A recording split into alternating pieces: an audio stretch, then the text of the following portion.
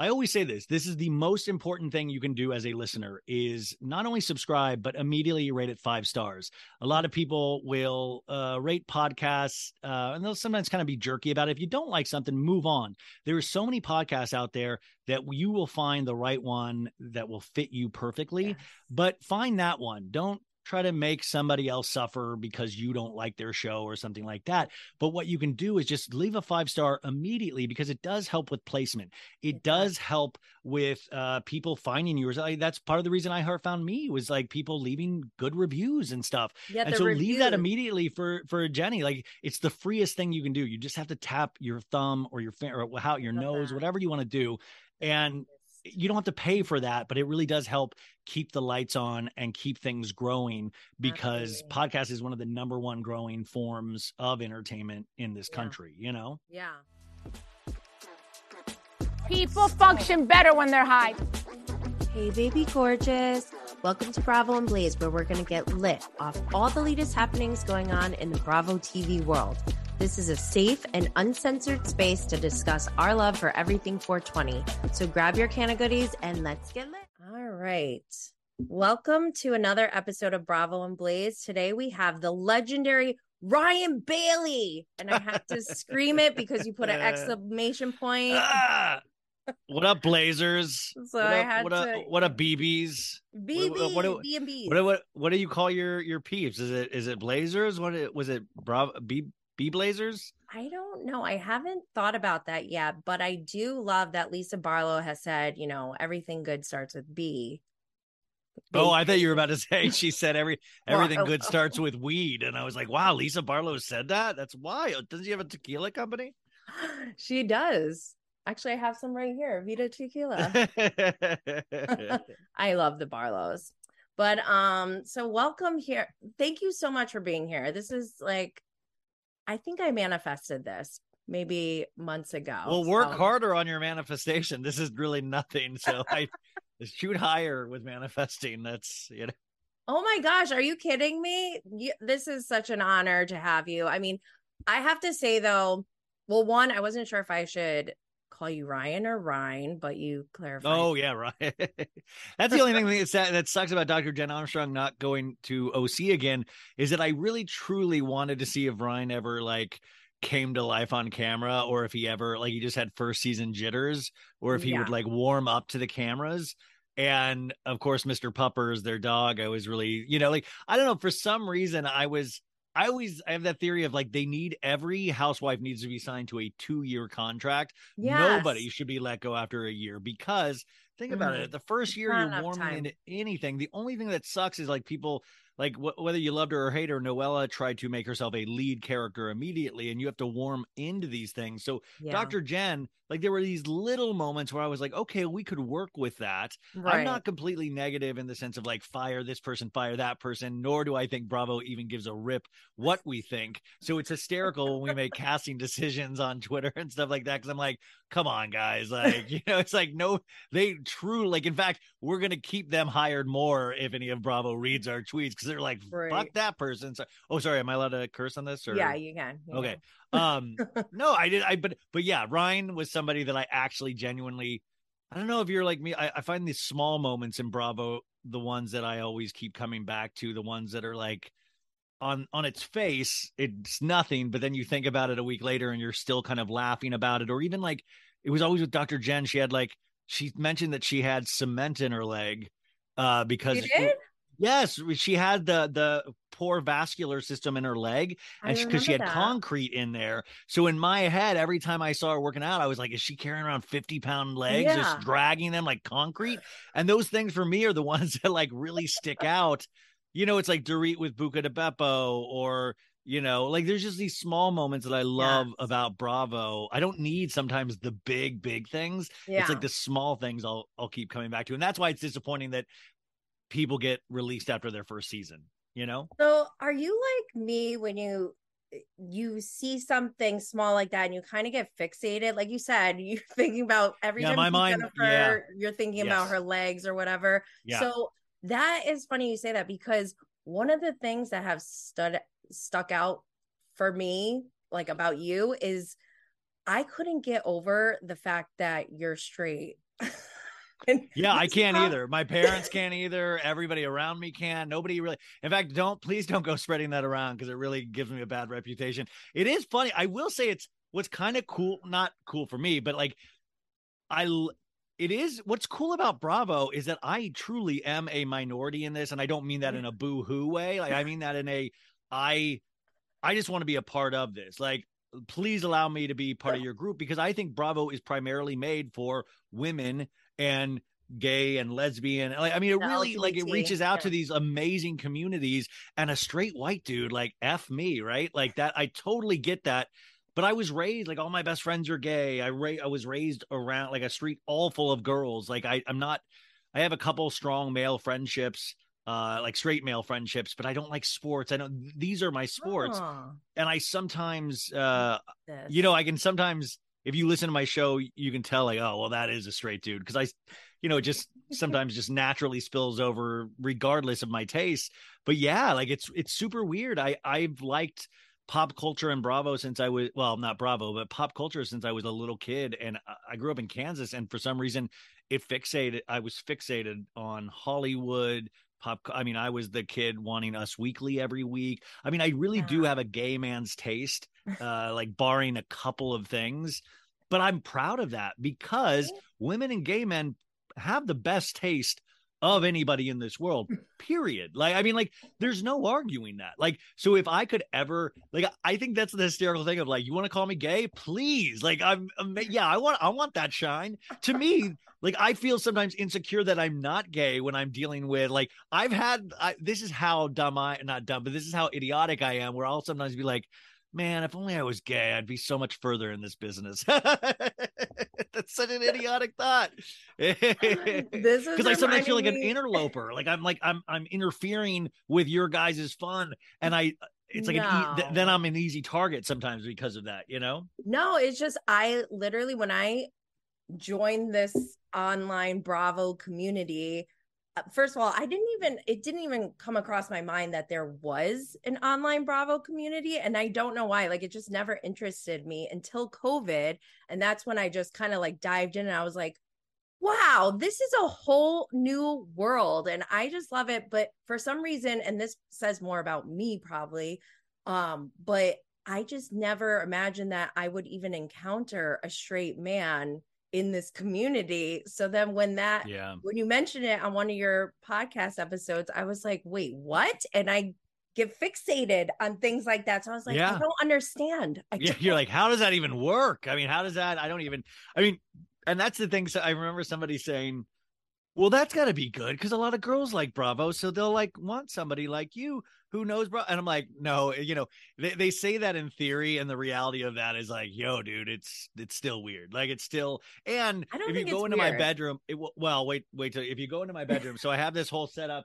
I have all of these like Bravo props, and then hanging over my bed, which you can't see on the reverse side of this desk, is a huge oil painting of Tom Girardi and his brothers that I won at auction. Oh, yes, I remember that. Yeah, and I won the lingerie as well that Tom Girardi. And listen, I have a framed photo of Tom Girardi in his lawsuit. Like, I mean, oh my God, if you're a woman and you come over to if you're lucky enough to come over to my house and everything's getting romantic, and then they're like, hey, what's that oil painting of those 4 creepy looking brothers above your bed? And the thing is so fucking huge. I didn't have anywhere else to put it. And I'm like, this was funny when I did it. And now the reality of owning this shit is so weird. I'm like, I even get weirded out. I get creeped out by myself, but I'm so busy with the show and stuff that I don't even, like, I've lived here for almost a year and like things are still in boxes. I don't like, that's, by the way, that's the straight man in me, is that it's very messy. No, I love it. And I do love your setup. What is that Hilton? This is House of Hilton. It's a book by Jerry Oppenheimer. And this had been recommended to me so many times. It is supposed to be the tawdry history of the Hilton family. And you can't find it anywhere. This is like, I splurged on this. It's $50 for a hardcover. You can't get this, and paperback is even more. It is like completely out of print and all that stuff. And I remember I got like I got like a residual check for like something I had done in acting, and I was like, you know what, I'm going to treat myself to this House of, because I've had my eye on that for a couple of years, and I just got it a couple of weeks ago. Oh my gosh, that's amazing. So do you think, I didn't know that you were in acting before. Do you think that your love and passion for pop culture stems from like getting to know human behavior and like dissecting some of the things that we see on these shows, or just in pop culture in general, and like how like wild some of these things are? Like we were my love of, it's like my love of pop culture it wasn't because of human behavior. My love of pop culture was, I think, just I grew up in Kansas, and Hollywood was the furthest thing away, but I was the kid that would rush home, watch Entertainment Tonight. I was fascinated by not even the movies themselves, even though I'm a huge movie buff, but it was always the behind the scenes. And it was always that there's people out there that exist that are acting and stuff like that. Yeah. Then I started studying acting when I was in, like seventh grade or something. And, went through like Stella Adler, Stanislavski, all of these kind of acting greats, and seeing what they could teach. And I went to school for it and did a lot of theater, and had the opportunity to continue on with that with grad school at NYU, but I chose to come to LA instead and pursue acting itself. But my studying of acting made me appreciate Housewives then. Like that helped me even speak about it. Like I can be extremely goofy on my show, and I like to lead with like just weird humor and stuff. But the reality of it, I love to dissect anybody on Bravo. I love to dissect anybody in this world or pop culture. I mean, yesterday's episode, I was talking about Britney Spears and Kevin Federline and him releasing those videos, and how, damaging this is. He's trying to protect the kids, but it's further embarrassing these kids down the line. Or, thinking about even Kathy Hilton's moment on Watch What Happens Live last night, where she called Lizzo precious, and what, is that, but also, so I think the study of acting and the study of human behavior really does help me do what I do now, or even think past the, we watch Bravo in all types of different ways. People watch it on its face, which means they believe everything that is ever said out of any of these ladies' mouths. Or like, they don't even question it. They don't even question it. But like they don't question it. Then there are people that watch it because they watch it as a comedy, and they think, oh, this is one of the funniest things I've ever seen. It is. And then there's people like a lot of us that like watch it for both, Yeah. And I think just in the times that we've had these last 4 years, and you could probably even take it back further than that, it's gotten so intense, and there's such a pressure cooker environment that we all now are like, is this too serious, or is this too funny? Is this too, the melding of it is so intense. And even last night I think I was tweeting about the Lizzo moment, or something, because I retweeted it, and I said the F word because I truly was shocked.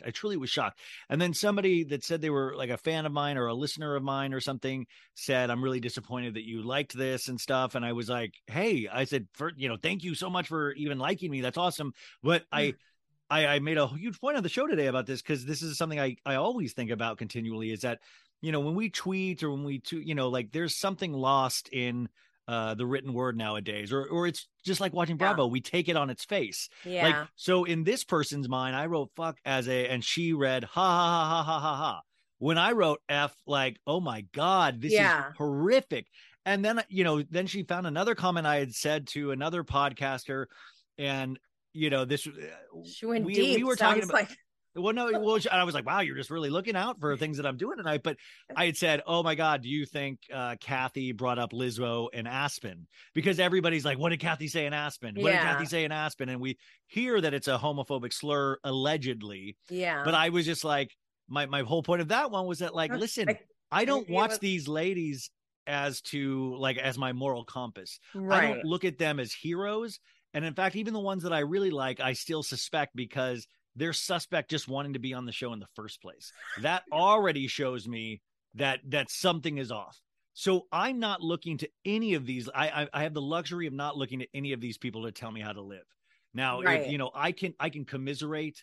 I can even like get emotional about certain moments. I can learn from certain things. I'm not incapable in any of that, but I'm not like, I know, and I hate to say this, because like, I know Kathy is probably horrible in a lot of ways. Like, it's not going to shock me. Like, you guys, like, or even that your moms are watching an account that was trying to take down Kat. Like, okay, Cool. Take her down.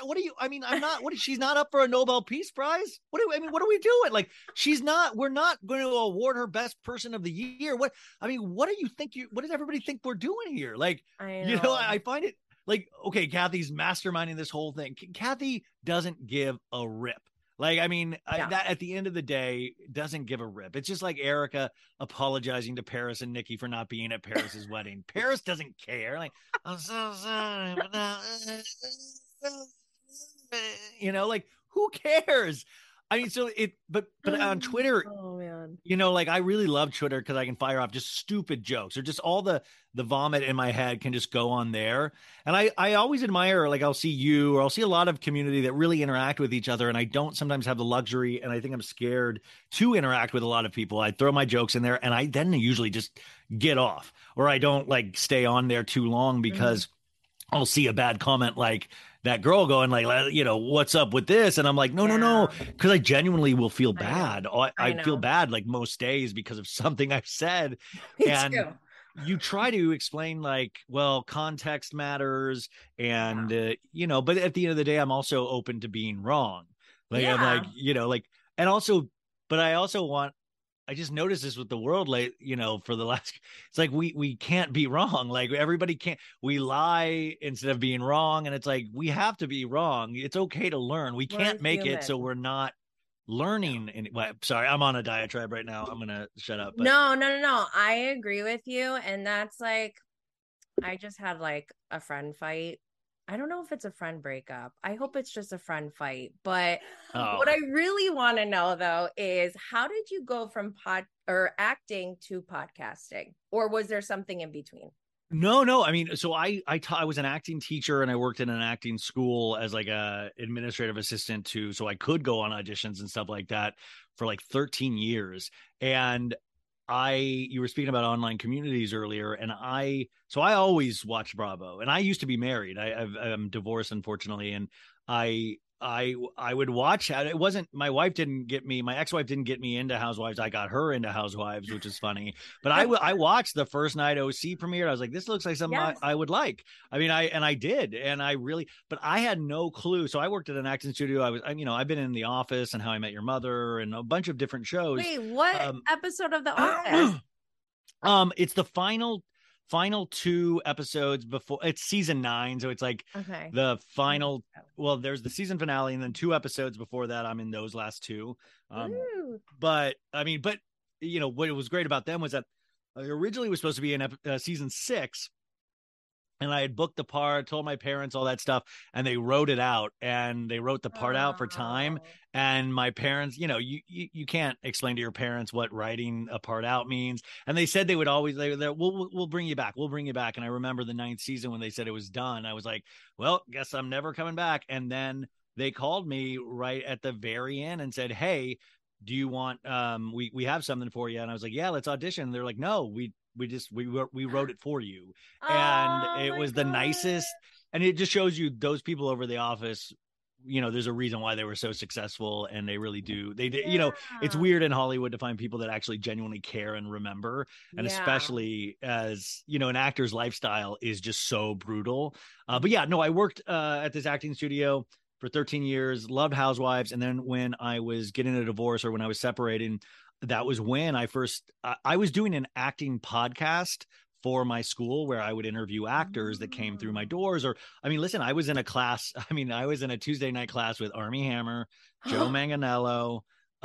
Who else was in my class? It was like, by the way, before any of that stuff, it was like, I was Quasimodo. Like, I have a picture of me and Joe Manganiello cause my ex would be like, take a picture of Joe. And I'd be like, oh, I was like, Joe, my wife wants me to take a picture of you. And then I have a picture of Joe where it's like, I literally look like like my face is melting and he's beautiful. And, but no, I had all of these amazing, people in our class, like Whitney Cummings, Glenn Powell from Top Gun Maverick. All these, Jay Ellis from Top Gun Maverick, all these guys. So I would interview actors like that for this podcast, because I was listening to like This American Life and stuff like that. But I wasn't aware of the Bravo community. Like this is like Instagram was like, I didn't realize that on Facebook there was a thing called Facebook groups, and I was introduced to, like, I had a friend, Molly, who she has a bunch of podcasts, and she was doing a reality show podcast, and we bonded over our love of Vanderpump Rules at the time. And so then she introduced me to her Facebook group, and I was like, oh my God, people just sit around all day, and like I can make fun of like Aviva throwing her leg, and then people respond to that. I can make a shitty joke about this, and then 30 people will be like, oh my God, oh my God. And I really felt like I had found my people. I was like, and for that time period when I was going through the lowest time of my life, it saved me in so many ways. I mean, like truly saved me in so many ways, because I knew that I could like go on there and talk nothing about my divorce or nothing about this relationship that was falling apart, and just talk about these crazy people instead of the craziness in my own life.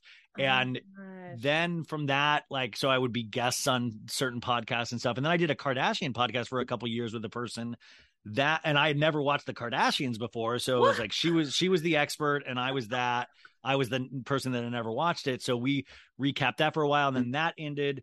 And then I think there was like a year break or something where I was like, I don't know if I really miss podcasting. And then I was like, do you think I never thought I could do a solo show? Like I was just like, there's no possible way. And I think it was Danny Pellegrino said, oh, do test yourself, like just talk 15 minutes into a mic and see if you can do it. And I was able to do that. Like it was, and then it was like almost scary easy to, like, right now I'm like talking way too much. It was like fun. It was actually fun. And then that's how So Bad It's Good started. And it was like, okay, cool. I can have a bunch of guests. I can recap shows. I can talk pop culture. It doesn't have to be just one thing. It can be a blanket. I talk a lot about my personal life. My parents are on all the time. And that's how the whole thing started. And then pandemic, it just got out of control. It exploded. Like it was like everything dipped at first with podcasting. Mm-hmm. But then what I would do these 6-hour podcasts where it wasn't every day. It was like once a week, and it would be 6 hours, and I'd have 3 guests. I'd have my parents. I'd have like segments, like a talk show, because I grew up on Stern and talk radio, where I would just leave it on all day and I would just go about my day. And I was like, so during the pandemic, I was like, these are supersized pandemic episodes where I would just put it all together all week and then throw it out on like Tuesday nights. I would be up all night, and I still had my regular job. And and then I got I got let go from my regular job because of the pandemic, about like 6 or 7 months into the pandemic. And then I was like, this is all I had. It was like the Hail Mary shot, because I was self-producing at that time and making, zero from any of it, because I'm not very organized. And then I just, somebody was like, oh, I think it was Kate Casey was like, go daily, da-da-da-da. And then iHeart scouted me and a couple of other, and I went with iHeart. And like, so did you pursue, like, was there something after you got let go from your job? Was there something that you were like, okay, now I'm taking it to the next level, and you actually did something? Or was it it was like this is the only thing that I do. This is the only thing I derive enjoyment from, is this. And they always, as an actor especially, you hear more inspirational, motivational phrases by the time you're 30 than any other workforce in America.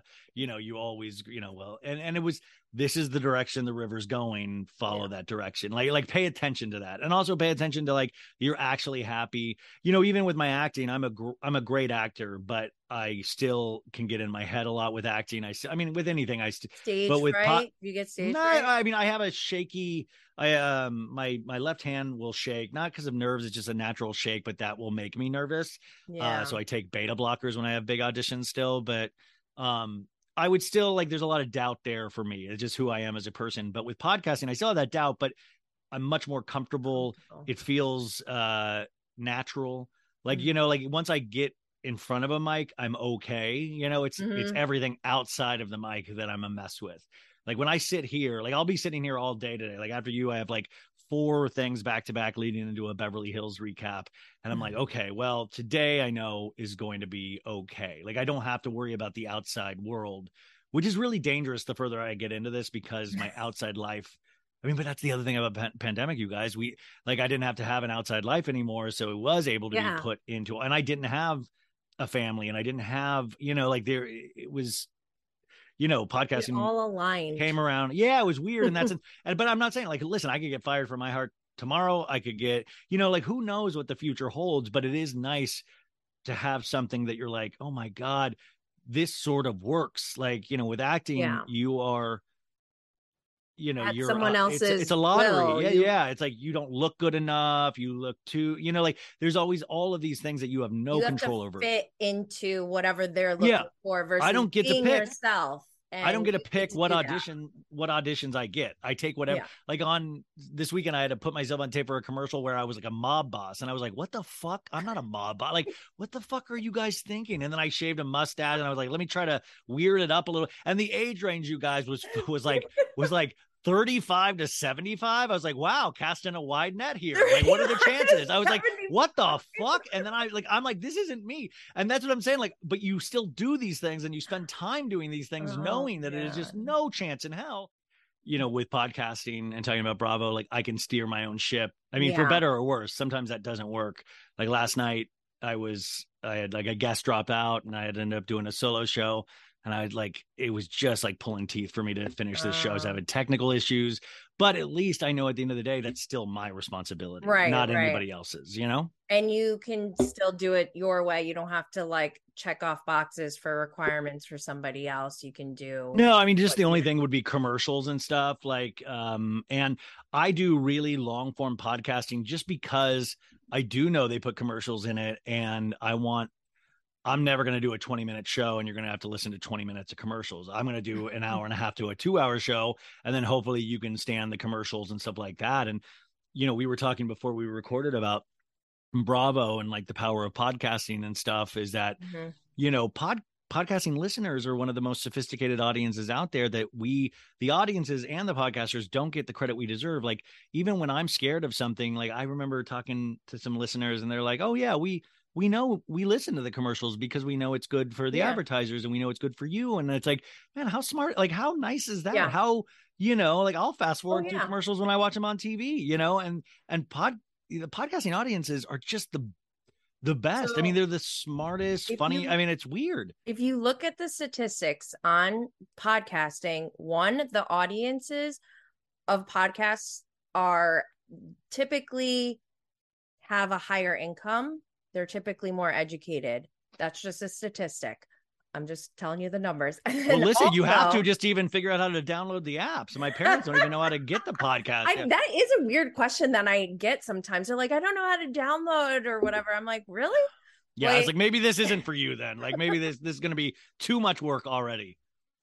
But then also, I think it's like 3 times more there's like 3 times more purchases by consumers from podcasts advertising versus traditional social media. So somebody once emailed me, said they bought like $1,000 worth of Boll and Branch sheets from hearing my show. I was like, what the I was like, are you kidding? I was literally like, what? And like Boll and Branch, I made it, but I was like, what are you talking about? Like, I thought it was like, I was like, wait, and then I almost was like, should I apologize? I mean, like, I don't know. Like, I know they're amazing sheets, but like $1,000, you have $1,000 to spend on. And then I was just thinking about that all day. I was like, oh my God, this is. And then there's like, I have a commercial this week for like it's like, feminine vibrators and stuff like that. And, even that is like commercial on that. Oh yeah, dude. Believe me, I'm so uncomfortable with me saying vulva, and the poor audience has to hear me say vulva like 4 times in the commercial. And I'm like, I realize how ridiculous this is. Oh my gosh. That's so it's great. Oh my gosh. So what is that the biggest difference between self-producing versus being under contract? Is that what you call it? The commercial. Yeah. I mean, well, for me, but remember, like, I'm not the Daily. I'm not saying, like, they leave me alone pretty much because I bring in decent numbers. You can leave me like I can be somewhat trusted. I'm not, my audience is pretty loyal and it does continue to grow. So it's like, and I do a show daily. So I'm like, I'm just giving like my value, the cost value for them is very effective, I imagine, So did you define how often you were going to release an episode? Like, how do you determine the format of your show when you go work for a network or what? Well, So mine was just purely insanity, and it's catching up to me. And listen, I don't know how much longer I can keep it up, but I'll do like 5 shows a week plus Patreon plus guest spots and all that stuff. That's a lot. But my thing was, and I hate to give away the secret here, is that I started late in this, and you probably think you started late in this, in the sense that Crappens was already around for 5 or 6 years. Casey was already around. Danny was already around, and they had already done like they're the, Mount Rushmore of. I would never try to compete with that. So I couldn't. There's no way. There's just no way. That's the beauty about podcasting, is that you don't have to compete. No, you don't. And it's not a competition. But my thing was, how do I, like, you have a thing, Bravo and Blaze, and there's like weed involved, and people like, okay, that's a thing that you can market. Brand. That's a thing that you can. So my brand was just insanity. Was just that I cannot. Quality wise, I'm probably not going to be better than them. Like you're not going to hear, you're going to hear my take on things, but you're already loving to hear your take on all of these guys. Your ears can only hold so much. So my thing was, I'm going to do more than anybody else. I will do one every day, and I'll do long ones every day, and I'll watch I'll go really deep, and this will all be by myself because I don't have a partner. I don't have like the Reality Gays or the Crappens or like that. So I'm going to say, so eventually you might not hear about me for the first 2 years, but third year, I'm like, Ryan Bailey, I keep hearing that name. Like I hear that name, and you'll have somebody on that will be like a good guest that'll bring new ears in, and they're like, oh, okay, Ryan, he's not that bad of a guy. Like I like that. Let's see what he's about. But also with my show, it's a little bit of a variety show where I'll start off with a mashup, with a song mashup, and like people like you have to train people or ask people to come along with you on a journey of like, yo, this might not be exactly what you're used to hearing. We're going to start with music, and some comments will be like, this isn't a radio station. And I'll be like, cool, you're right, but use the timestamps if you don't like it. But in my world, I love to start with music. I love to start my day with a mashup of 2 amazing songs together, and then go into personal and pop culture stories. But if you don't like that, you can skip right to the Southern Charm recap. There's like 3 shows in here that it's like a choose your own adventure if you don't want to just have it playing in the background. But it does show me, and probably you as well, that people have such specific taste in how they listen to shows. So at the same time, I do this for myself too, Yeah, no, I was going to ask you, do you feel like podcasting is a form of therapy for yourself? Because sometimes it's the only form. I mean, it's listen, my mom has cancer right now, and she's sick, and I've taken the listeners through that journey, and my mom's been on the show. Like, she's a returning guest and has been from the beginning, and she just had surgery last week, and she'll continue to have things done and stuff. And it has been my one, like I said, my one refuge. When I turn this off, I'll go back to worrying or fretting or, thinking about the reality of situations. And with this, I can, but it's like an escape, I try to be, I do keep certain things for myself, but I try to be as honest as possible with the audience, even in my failures. Me too. Like even like I even, and I'm a very insecure person, and they know that as well, the audience. And who isn't? But this for me has been a journey of trying to be a more confident person, trying to learn from my mistakes, trying to not be threatened by being wrong, and say, listen, there's room to grow for all of us. And but at the same time, please, let's laugh about it. Please, please, can we laugh that Kathy called Lizzo precious? Can we laugh at how, and by the way, I said this, it's not laughing with, it's laughing at. I am laughing at Kathy Hilton. I'm not laughing with Kathy Hilton. And also, I want to point out, Kathy Hilton is truly ridiculous. She is not laughing at Lizzo. She's a dummy, and she also potentially has dangerous thoughts about how she views people in America. I never didn't think that, but I'm saying we need to be able to laugh at this and go, I'm glad I'm not like that. Right. Isn't it funny that these ladies used to be aspirational, and now I'm like, I wouldn't pay anything to be any of these. Like I would hate to live Lisa Rinna's life. My God.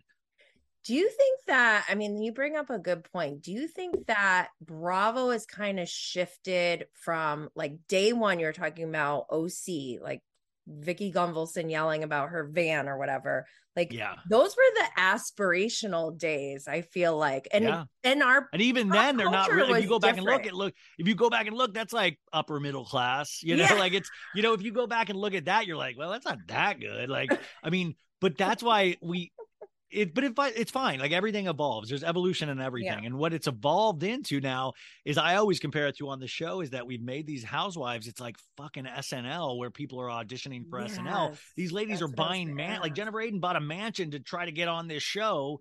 And like these people are spending outside of their means most of the times, which then down the line is going to cause for criminal trials. Like none of these people, you know, there's crimes involved every season. Like that's a natural evolution, I guess. But like where we started from, if you go back and watch that first season of OC, you would think you were watching a documentary that could be up for an Oscar. You're like, well, this is really, you know, even the way they shoot it, you know, like the glossiness now. And I don't mind, like I love Bravo still. I mean, it's obviously I love Bravo still, but you can't say where they started. It's nothing from where we started. Yeah. Nothing. Like the characters. And sometimes it sucks because we now have women on these shows that have been raised on these shows. So you get Noella, who I always compared to like a Frankenstein kind of housewife, where I'll take a little bit of this and a little bit of that, and I will cry at this. And so there was a performative aspect because she admitted she loved these shows. She admitted she watched all these shows. So you got to be, you know, it's like aware of the space. This isn't reality anymore. This is like a reality that she's trying to present to us, which then I get really, I mean, speaking of, you know, smoke some weed and think about that. I mean, the reality on top of the reality on top of the reality, and what these ladies are doing. It's turning into like Inception, and it's just wild. The whole like human being, like it's a combination of the study of psychology, each person individually and what they do and how they react to certain situations, but then also the sociology part of it, like gang mentality or mob mentality, or, you know, just like if somebody else is mad at someone, then that changes their perception, you know? So there's just like there's a lot that goes into it that we can take from it. And to me, it's like modern day anthropology. And if you look at like what anthropology really originated from, it's like the study of societies, different societies. This is back in the day before we had technology where we could just all go live and share everything. Like there were pockets of people who were still, you know, living like indigenous tribes or whatever, and then these people go in with cameras and they're like, what the hell is this? And there's this debate in the anthropology world of, you know, is it really reality? Because if the camera wasn't there, would they still behave that way? So there's like all these different things that I think viewers need to like take into consideration, but even watching this, and just take it as face value. I'm so curious. I would love to be behind the scenes for Bravo meetings, because what also is happening now is that, you know, us in our online communities, we're providing half of the storylines now, and those increase every season, the amount of storylines we're creating for them. The blogs. But also we're trying to be stars in our own right. And I don't mean me and you, but like stars, like, you know, on social media, and like, oh, it's cool to get noticed. It's cool to get one off, and it's cool to like get this joke off. But at the same time, Bravo, I sometimes think there's a, you know, I compare it to like Ultimate Girls Trip and all of that stuff. Like Andy had that famous quote years ago saying, well, I never want to combine things because that would be kind of a jump the shark moment. You know, I don't want to do what other things. We don't need to compare casts and all that stuff. And I totally understood what he was saying at the time, but I thought it was like, man, that's a lack of foresight in a way, because the audience want it to be a shared universe. If Marvel or even the 90-day universe has taught us anything, is that people like for crossover events. People like, it's more a strengthening, it's more refreshing the brand. So when you watch Ultimate Girls Trip, you were like, holy shit, this actually works. It almost is making me appreciate these ladies, where some of them I had written off, and I'm like a refamiliarization. Oh, now I'm like, like, I mean, it really did wonders for my relationship with Phaedra, especially. It made me appreciate, like, and then then I started thinking about forgiveness, and I started thinking about like, no, I mean, like, these are real big things I was like actually trying to tackle in my mind of like, okay, if somebody just doesn't cease to exist when they've done something awful, and then you see like, sometimes the benefits and the positivity that they can bring in still. So I thought, you know, Andy had a little bit of lack of foresight that they're making up for. You know, you have Winter House, all this stuff. But the other thing that I think there might be a lack of foresight on right now is and this is going to be, don't steal this, Andy, if you're listening to Bravo and Blaze. And he's totally I'm going to sue everybody. I will sue the pants off you, Andy, even though you might like that. Is that they have a lack of foresight in, they need to find a way to control the online narrative. Yes. And if you can't control it, use it. And I don't mean use it as storyline, but like my pitch always has been, and like, let a bunch of Bravo podcasts, let's do a best week ever every week where we do like because half the audience doesn't have social media, right? And half of it is voracious social media. So there should be a week, like, catch up with what happened this week in social media. Yeah. Catch up with like catch up with this, catch up with that. Like, let's go. And then let's say, okay, this happened. And then 5 commenters go around doing their like talking heads about like, well, that's crazy. Da, da, da, da.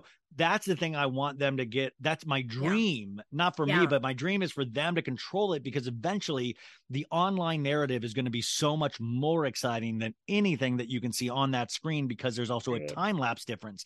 The cool thing about social media and our podcast is that we can be immediate.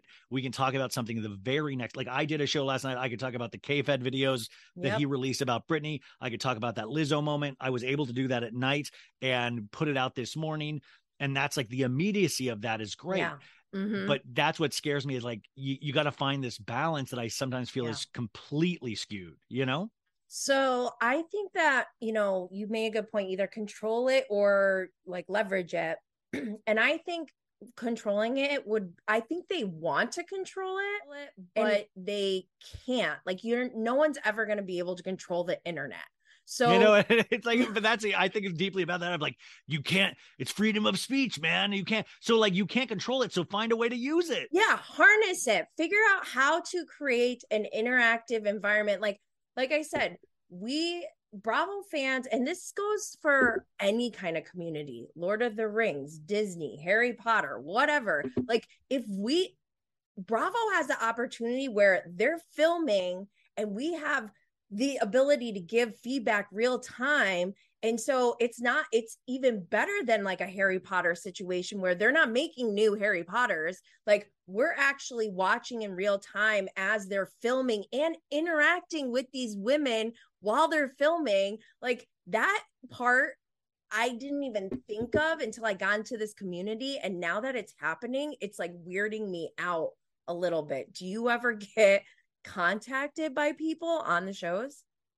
Yeah, I do. And so I hate that. I don't I never tag people in my I don't tag other Bravo accounts. I don't tag, maybe here and there if I know they know, I'll tag them, but I'm not trying to get Bravo Lebs to ever follow me. I'm not trying to. I want to interview them, but I don't want to. I want to be able to say what I feel and think. And if anybody, just like you are, if anybody is nice enough to come on my show, I treat that person with respect. Mm-hmm. I don't go for gotcha questions. I'm not looking to. I want to know about them. I had Shep on a couple weeks ago. It was like the day they broke up with Taylor, and I was really wanting to. I was so excited for that interview, and I didn't know about the Taylor thing. They didn't announce it until like 5 hours after we had done the podcast. And but I started hitting with Taylor questions. I immediately knew something was wrong. Like, you could tell he was like bummed. You could tell, like, but I was like, oh man, you just don't want to settle down. And I was like hitting this, and I was trying to be bro out with him, which was really funny. And I was like, hey, can we do mushrooms together and all that, and he you could tell he was like, just from my experience, how I viewed it, even in the moment, was like, man, this guy's bummed about something. Like, he's bummed. He's like mad. He's not mad at me, but he's bummed. And so I was trying to make him laugh like I would with a friend. And then 5 hours later, that news came out, and I DM'd him. I was like, dude, you should have let me know. I would have not asked any Taylor questions. I wouldn't, I'm not that person trying to get the like, I want to be a person, and I want to like actually get to know these people away from the camera. And I'm tawdry, and I love gossip and all that stuff. I just don't know if I necessarily do that. I don't know. That's not what I'm aiming to do with my show. I want to get fascinating things from everybody, but anyways, of course I had, do you ignore them do you ignore them if they reach out to you? Well, the one that has haunted me for a little was Amanda Batula from Summer House.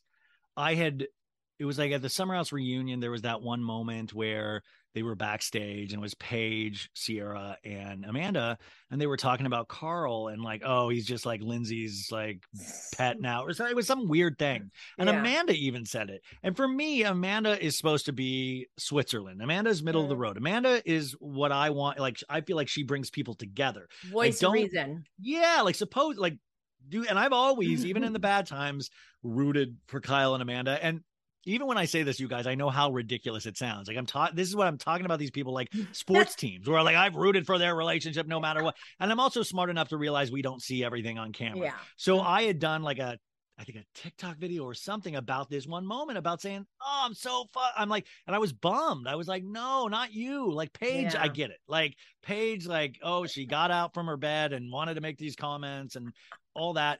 But, and then I got a DM. I got a long DM from Amanda saying, I hear you're disappointed in me. And it was like, went on. And I was like, first off, I've interviewed Amanda and Kyle once and they were great. But it was at the beginning of this season, and I didn't realize how harsh this season was on them. I was like, oh, shit. But I wrote back. I said, first off, I hate to like bat, but I'm like, I'm nobody. Like I get that this bothers you, but like, and I explained what I said to you. I said, my thing is, I feel like I'm not seeing something. I'm not privy to a moment that you guys all know that the audience doesn't know, because this is how it comes off with what we see. I hope you can understand that. Also, I said, I understand if you need to unfollow me or do whatever you need to do. And I don't want to hurt your feelings. I really like you and Kyle a lot. And I'm glad, but I am disappointed about these things. And I was, very honest about it. And she never wrote back. She read it, never wrote back, but didn't unfollow me yet. And, but yeah, that's for that moment. I got to be honest about that moment. I'm very ride or die with only very few people, because I think this is like pro wrestling where one season you're a villain and one season you're a hero, Yeah. Well, what would you recommend to anyone who does go on these shows? Because like I am blown away when I'm watching them, just like the idea of putting yourself out there for the world to see the way that they do. Like, I don't know if I could handle that. So because of these types of things, and like, if somebody's going into that, I feel like they need to like be aware of what to expect and that those things are going to happen. I think most of these ladies at this point, I think anybody getting into these shows already know what they're getting into at this point. Like you would have to like really come from like just out of like the blue to not know about reality show. Yeah, exactly. Just like be frozen in ice for the last 50 years and then just get unfrozen and decide to go. Yeah, it's like, so they know what they're getting into. I just don't think they realize. Do they? You think Mary Cosby knew what she was getting to? Okay, the one thing I will say about everybody on Bravo or reality shows in general, and what makes a good housewife also destroys a good housewife, and that's the ego. The ego always is, even if you think you see it for other people, it's not going to be me, because I know how to control things. I know how to shut things down. I know how to do it. And that, so you get all of these ladies so fired up, and you even see it in Ultimate Girls Trip of Dorinda would not let go. Dorinda, no, I know, no. And like, you're going to cry, Tamara? Well, I'm going to cry. You're going to, these ladies are all out egoing. It's like it's like the version of what the guys see, like swinging a big old dick around. Like these ladies are all got big dicks. They're all swinging it. They're all seeing who can, there's nobody on these shows that are like, I'll just be in the corner. And if they are, we make fun of them completely and say they're shit and they're not good. We want people to get into the ring. But then at the same time, they get into the ring like Noella in the first season. We're like, yo, chill out, man. Yeah, like you don't need you're a rookie. Let's ease into this stuff. So my thing is what I would, if I was ever, I would never do a show like ever. But if I were to consider it, what I would tell somebody is you're going to get a lot of attention and it's going to be really cool. And you'll probably get more Instagram followers and you'll probably get some brand deals from like curling irons with triple curl action and stuff like that. But the flip side of that is, remember, remember, like, I'd be like, okay, your best friend in the world, when they say something bad about you, how it hurts, right? And that's your best friend.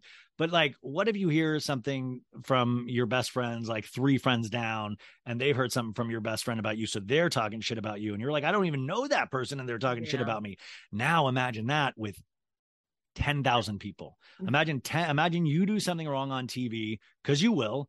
Nobody's perfect. You will, and you will have 10,000 opinions making a snap judgment on one moment that do not know you, that is only seeing what is presented on this camera. And is it worth the curling iron deal? Is it worth that? And why did you pick the number 10,000?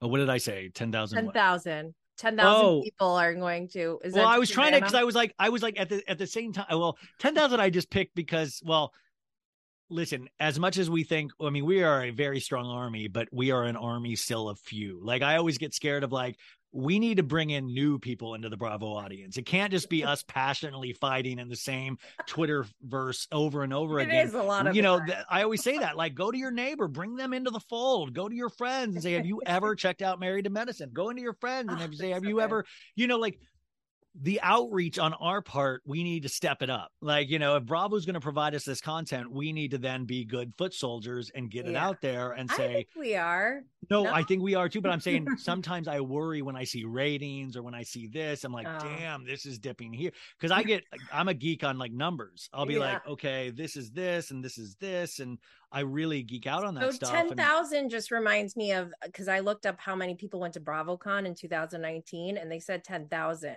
So I was just wondering. Isn't this year like 20,000 or something? Or is it supposed to be 20,000? They moved it to the Javits Center, I think. Yeah, it's supposed to be bigger, I guess. Yeah. But at the end of the day, the public at large doesn't know.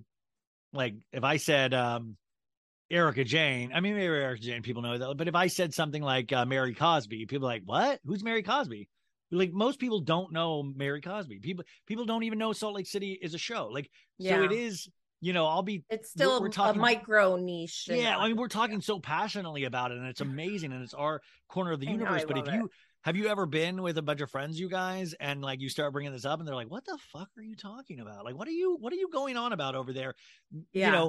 One of my most popular memes ever was the picture of Crystal Minkoff in her first season when they all got up because Sutton was crying. The leather pants scene. Yeah. In the scene with ugly leather pants. Yeah. I was like, that's me with all my real life friends who also love Bravo. Because like literally no one in my real life talks about Bravo or anything really. It's just all online. Oh, my friends from my old life, they'll always life.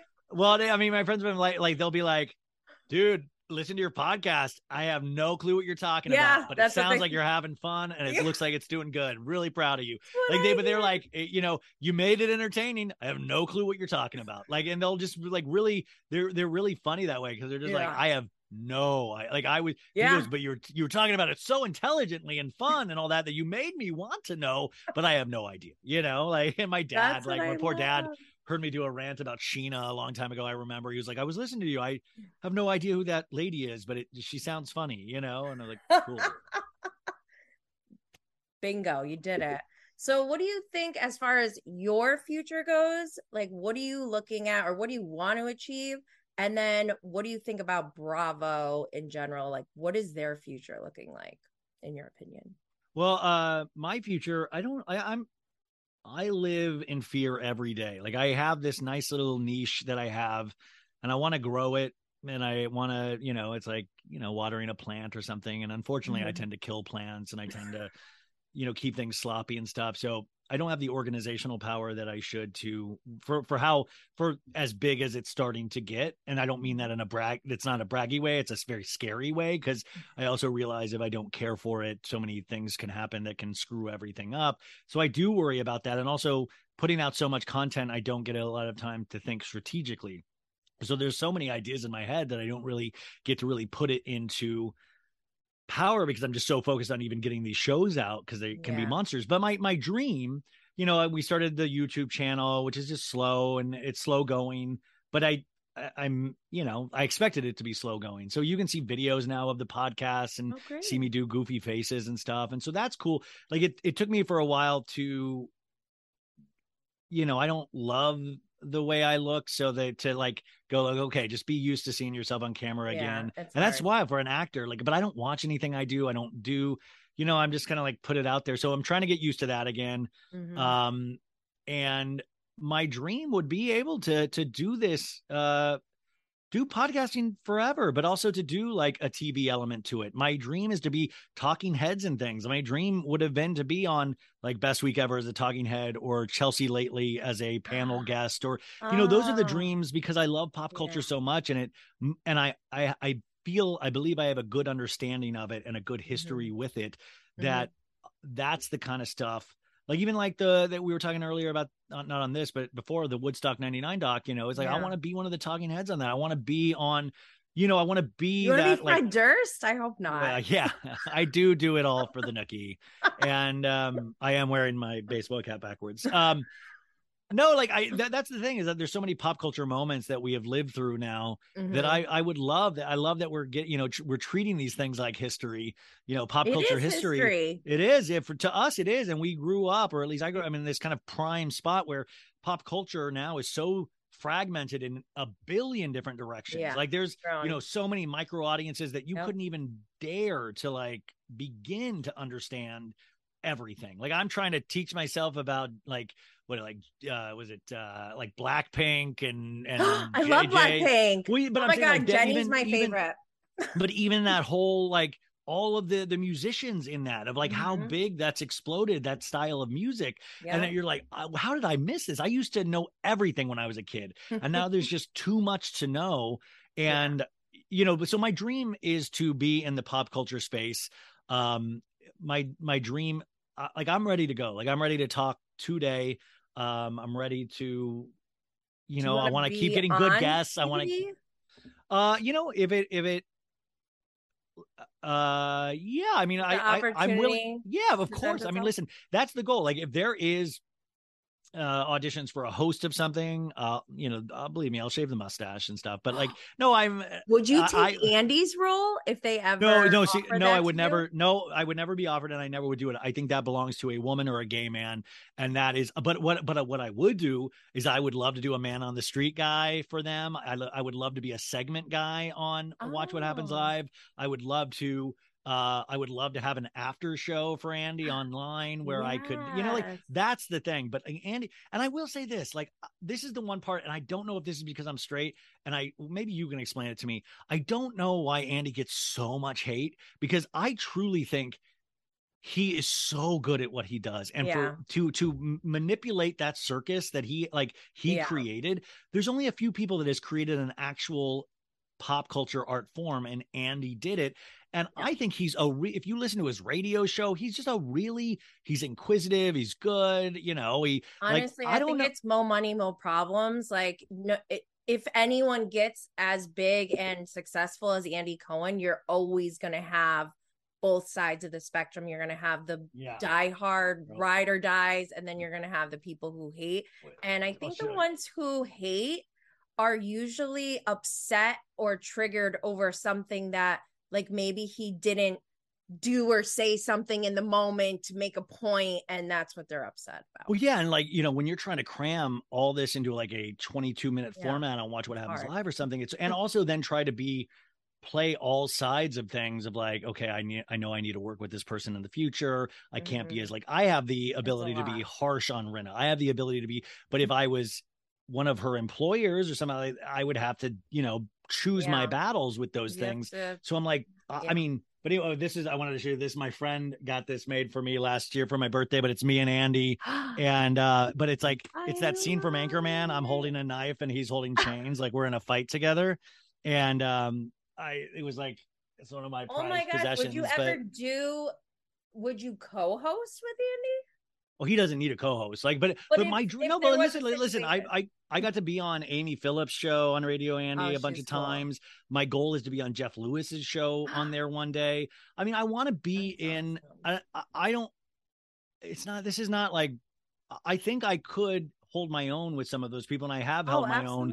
But I think about it as like training of like, everything is an at bat. Every time you step to the mic, you're getting stronger. Every hour that you put into this, you are getting an hour back. And this is one of the only things where I'm not cocky, but I'm confident in when we're talking, you know. Confidence breeds confidence, and that's okay. If you're confident, you have confidence because you know you've done it. You put in the time, you've gotten used to it, and you're comfortable. That's okay to be confident. It's not cocky, I don't think. Yeah, no, that's what I was just saying. I've got to stop. That's another goal, is to stop apologizing for things and myself. I always lead with I'm sorry. Yeah, no, the Andy thing. And the funny thing is, Andy, I think Andy doesn't follow me or anything like that, but I know like he'll see my stuff sometimes. And but he won't, like, because I'll tag him, and not, or in my stories I'll be like, it was like something that I put in my stories, and he always sees it, but he doesn't even fucking heart it. And I'm like, either block me or don't. I'm like, what is your problem, man? I'm not asking to suck your dick. Offended. I'm like literally. And by the way, I'm such a huge Andy Cohen fan that I'm like, I even went and saw him get his star on the Walk of Fame, this job is such a weird shame spiral of like, I went to that by myself, and I was just like, like, you can actually see me in the background, and I'm like, yeah, like, but that's me, is like showing up to these weird events by myself. I love it. And yeah, so that would, just to be in this space is already so exciting. Like, every time I get a guest that I'm excited about is a victory, and it's a challenge, and you get to like be nervous about it and then do it and see what worked and what didn't. And you're so excited for the audience to hear it. And there's so much excitement and passion that go into this, that for any of us that do this stuff, you know?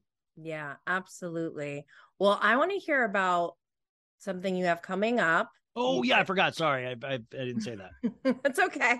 So let's hear about it. You have a new children's cartoon recap pod. Can you please explain? Okay, so that sounds horrible right off the bat. You're like, this guy is talking about children. So iHeart Radio, like we were talking about other shows to do, and I was talking about some other ideas that I was interested in doing, because they get like a first look at like if I'm thinking of doing something. And I had this kind of plotted out thing about Hollywood history, and they're like, that sounds amazing. We don't want that. Like, we want something that you can do every week and it's fun, and and so they pitched me this show called What the Kids Are Watching, and it's me and Natalie Pouchet, who has a podcast called Humble and Hungry, and used to be Heather Dubrow's assistant and used to host Heather Dubrow's podcast with her.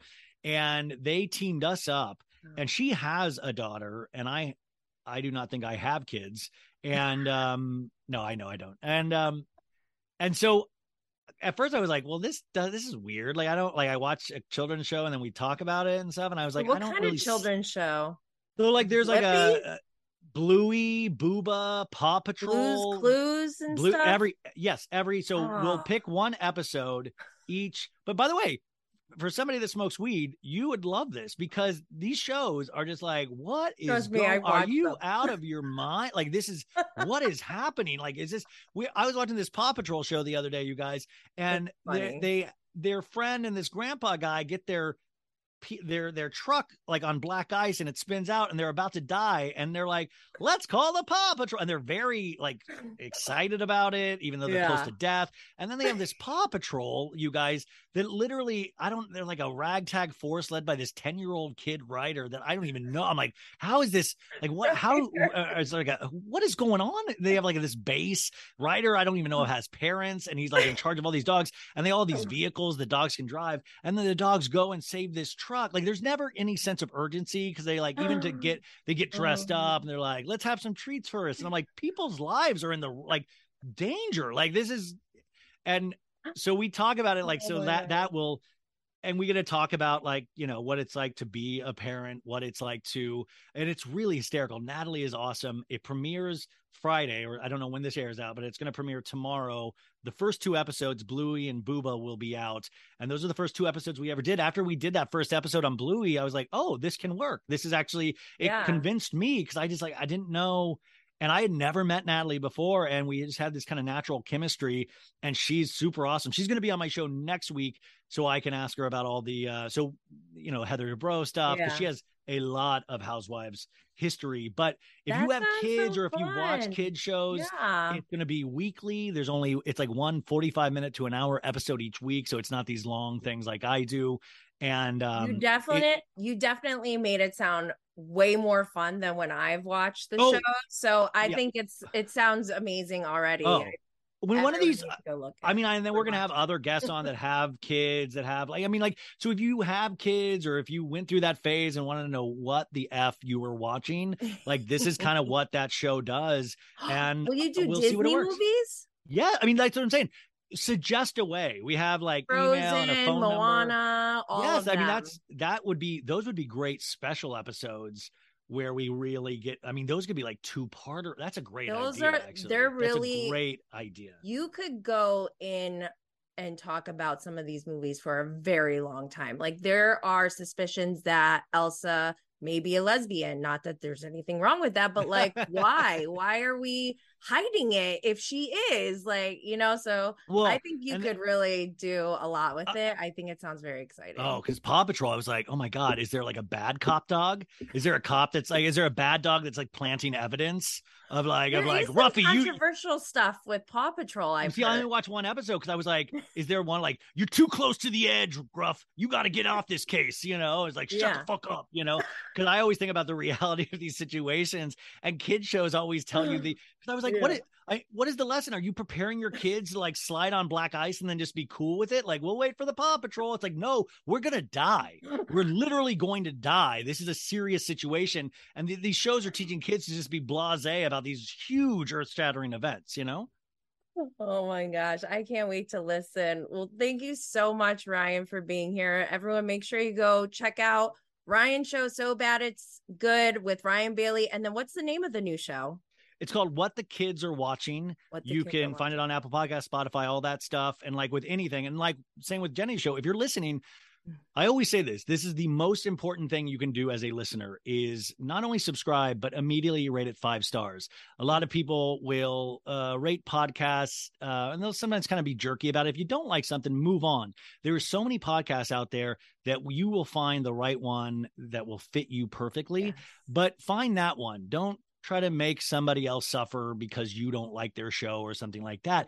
But what you can do is just leave a 5-star immediately because it does help with placement. It does help with people finding yours. That's part of the reason iHeart found me was like people leaving good reviews and stuff. Yeah, and so leave that immediately for Jenny. Like it's the freest thing you can do. You just have to tap your thumb or your finger or your nose, whatever you want to do.